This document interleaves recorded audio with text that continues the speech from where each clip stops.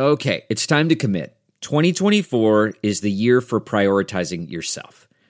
Begin your new smile journey with Byte, and you could start seeing results in just 2 to 3 weeks. Just order your at-home impression kit today for only $14.95 at Byte.com. Byte clear liners are doctor-directed and delivered to your door. Treatment costs thousands less than braces, plus they offer financing options, accept eligible insurance, and you could pay with your HSA, FSA.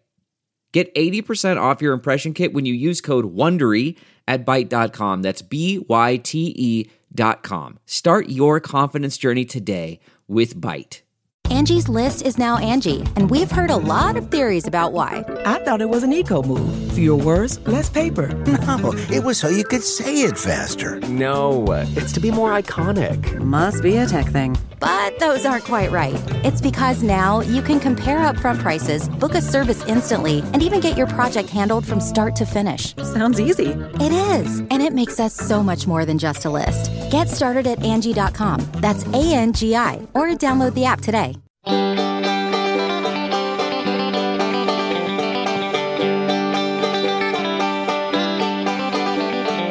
Welcome to the Caixin-Sinica Business Brief, brought to you by SupChina. Each week, we bring you a roundup from the world of business in China from Caixin, China's authority on business and financial news, as well as interviews with Caixin Global reporters and editors. I'm Kaiser Guo from the Sinica Podcast. The weekly podcast may be a day late this week, but it is still packed full of vital information. We've got good news if you are a foreign company looking for Chinese investment. We have bad news if you were holding shares of flying taxi company Yihang last week, and why, if you haven't landed an interview with Apple CEO Tim Cook by the age of 22, you might as well just give up. Here's everything you need to know about China and the world of business this week. The first ever modern railway in Laos is slated to open for use in December 2021, promoting wider people's exchanges and new business opportunities. Importantly, it is being seen as a major achievement for China's Belt and Road Initiative. The new railway will connect Vientiane, the capital of Laos, to Boten, a town bordering China, and is the Southeast Asian country's largest public works project ever undertaken, with a price tag of around $5.9 billion, nearly one-third of Laos's GDP. It is widely believed that China hopes that the China-Laos Railway will be extended to Thailand and beyond, including Malaysia and eventually Singapore.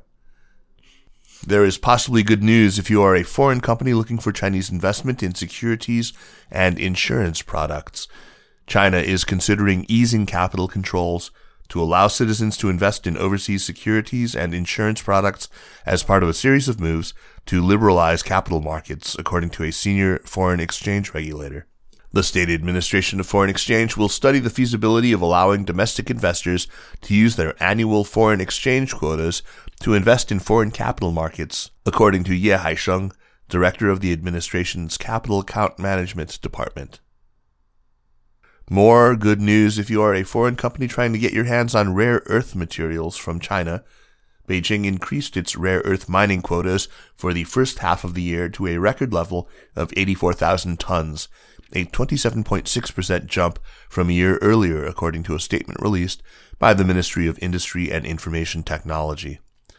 The total quota for rare earth smelting and separation has been set at 81,000 tons, also a 27.6% hike from a year earlier, according to the statement. The announcement could ease concerns over earlier speculation that China could impose a rare earth export ban.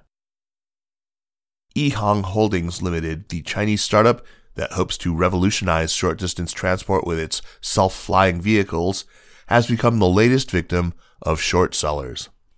Last week, short sellers Wolfpack Research published a report which sparked a sell-off that saw Yihang shares lose more than half their value in a single day, falling from $124.09 to end at $46.30 on more than 10 times its typical volume. The report alleged a wider range of financial misconduct by the company. Chief among those allegations is that Yihang's relationship with its primary stated customer, Shanghai Kunxiang Intelligent Technology Company Limited, was a, quote, sham, unquote. A day after the report's release, Yihang came out with its own lengthy statement explaining its business model, its relationship with Caixin, and shooting down the allegations against it. A new report by the U.S. Chamber of Commerce, a Washington-based business lobbying group, said American companies would lose hundreds of billions of dollars if they slashed investment in China or the U.S. increased tariffs, Bloomberg reported. The analysis highlighted the costs of different policies options as the Biden administration weighs the best strategy for facing challenges posed by China, concluding American gross domestic product would see a one-time loss of as much as $500 billion should U.S. companies reduce foreign direct investment in China by half, while applying a 25% tariff on all two-way trade would trim U.S. GDP by $190 billion annually by 2025. A European consumer rights group has filed a complaint accusing the popular short video app TikTok of violating the rights of its users and exposing underage viewers to inappropriate material. The complaint, filed to the European Commission last week, jeopardizes TikTok's standing in the 27-nation market, which supplies roughly 1/7 of the ByteDance Limited-owned app's total users worldwide. It also puts the company at risk of being fined as much as 4% of its global annual sales under EU data protection rules. A TikTok spokesperson told Caixin that it was taking measures to better protect underage users, stating, quote, keeping the community safe, in particular young users, as well as complying with local laws and regulations are responsibilities that we take extremely seriously, end quote. And finally, a 22-year-old Chinese university student has been catapulted to online stardom after a video of him having a one-on-one talk with Apple CEO Tim Cook went viral on Weibo. Cook disclosed in the video that some features of Apple products were developed based on Chinese consumers' feedback, such as the iPhone's night mode camera, which automatically turns on when a low-light environment is detected, thus reducing editing trouble later.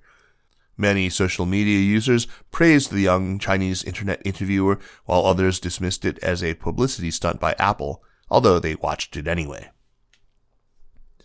Let's turn now to Flynn Murphy, who joins us from Beijing. Flynn is Caixin Global's company news chief and specializes in medical and pharma.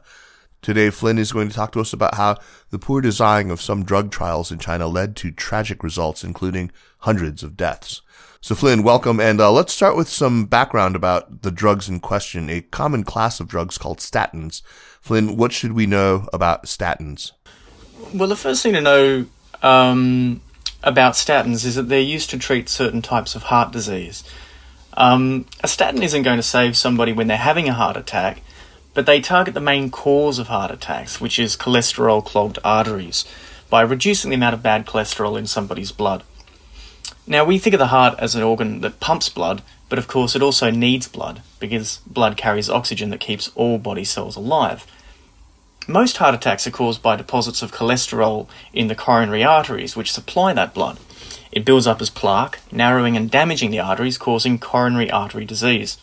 Aside from blocking the flow, those plaque deposits can rupture, and that's when things get really ugly, and you often end up with a heart attack.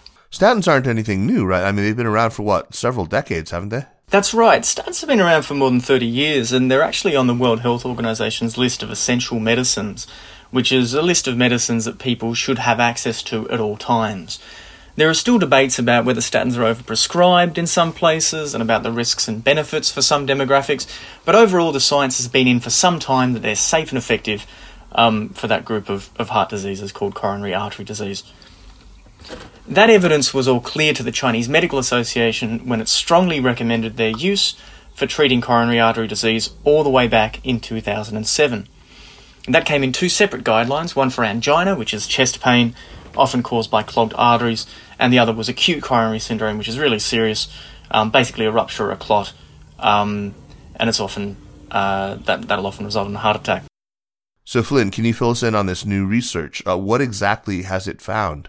So it's from a team at Johns Hopkins University, which found some pretty startling things after trawling through the statin trials on the Chinese mainland that have been published in the 4 big Chinese research databases, as well as a few Western ones over the past few decades. What they found, and this is in a paper they published in the British Medical Journal this month, was more than 2,000 randomised controlled trials of statins had been carried out in China, beginning from a year after those Chinese Medical Association guidelines were published. They involved more than 200,000 patients with heart disease. They were being published right up to 2019, which was the last year that the team looked at. But these trials didn't do what you'd generally expect an ethical trial of this kind to do: give some people a new drug, and others the best existing treatment on the market. They tested old drugs against no treatment, or a placebo, which is basically a sugar pill. What that meant was 100,000 heart disease patients went without statin treatment long after the evidence was in that statins were safe and effective. The team estimated almost 600 people died unnecessarily as a result, and almost 1,000 had avoidable heart attacks. That's really shocking, and what makes this even more shocking is that these trials were or are now being called redundant. What exactly is meant by redundant here? That they were totally unnecessary? That's right. So the researchers labelled them redundant trials because they were basically unnecessary in their view. Now, it's not uncommon to study drugs that are already on the market, but when you already have a treatment you know works, performing placebo or no treatment trials can create all sorts of ethical issues. In fact, only 265 of the 2,000 redundant trials reported approval from an ethics committee, despite Chinese law requiring institutional ethics approval for all human trials. The Johns Hopkins researchers said it's not clear whether that's because they didn't get approval, or didn't apply, or because they didn't put it in their study. But experts told me it was very hard to imagine why trials like this would have been approved on ethical grounds. Hardly any of the papers reported their funding sources either. So I guess the big question is, why were these trials carried out in the first place? Yeah, so the why is the question that the researchers weren't able to answer. And they've opted not to publish any of the names of the trials, the scientists involved, or the journals they were published in.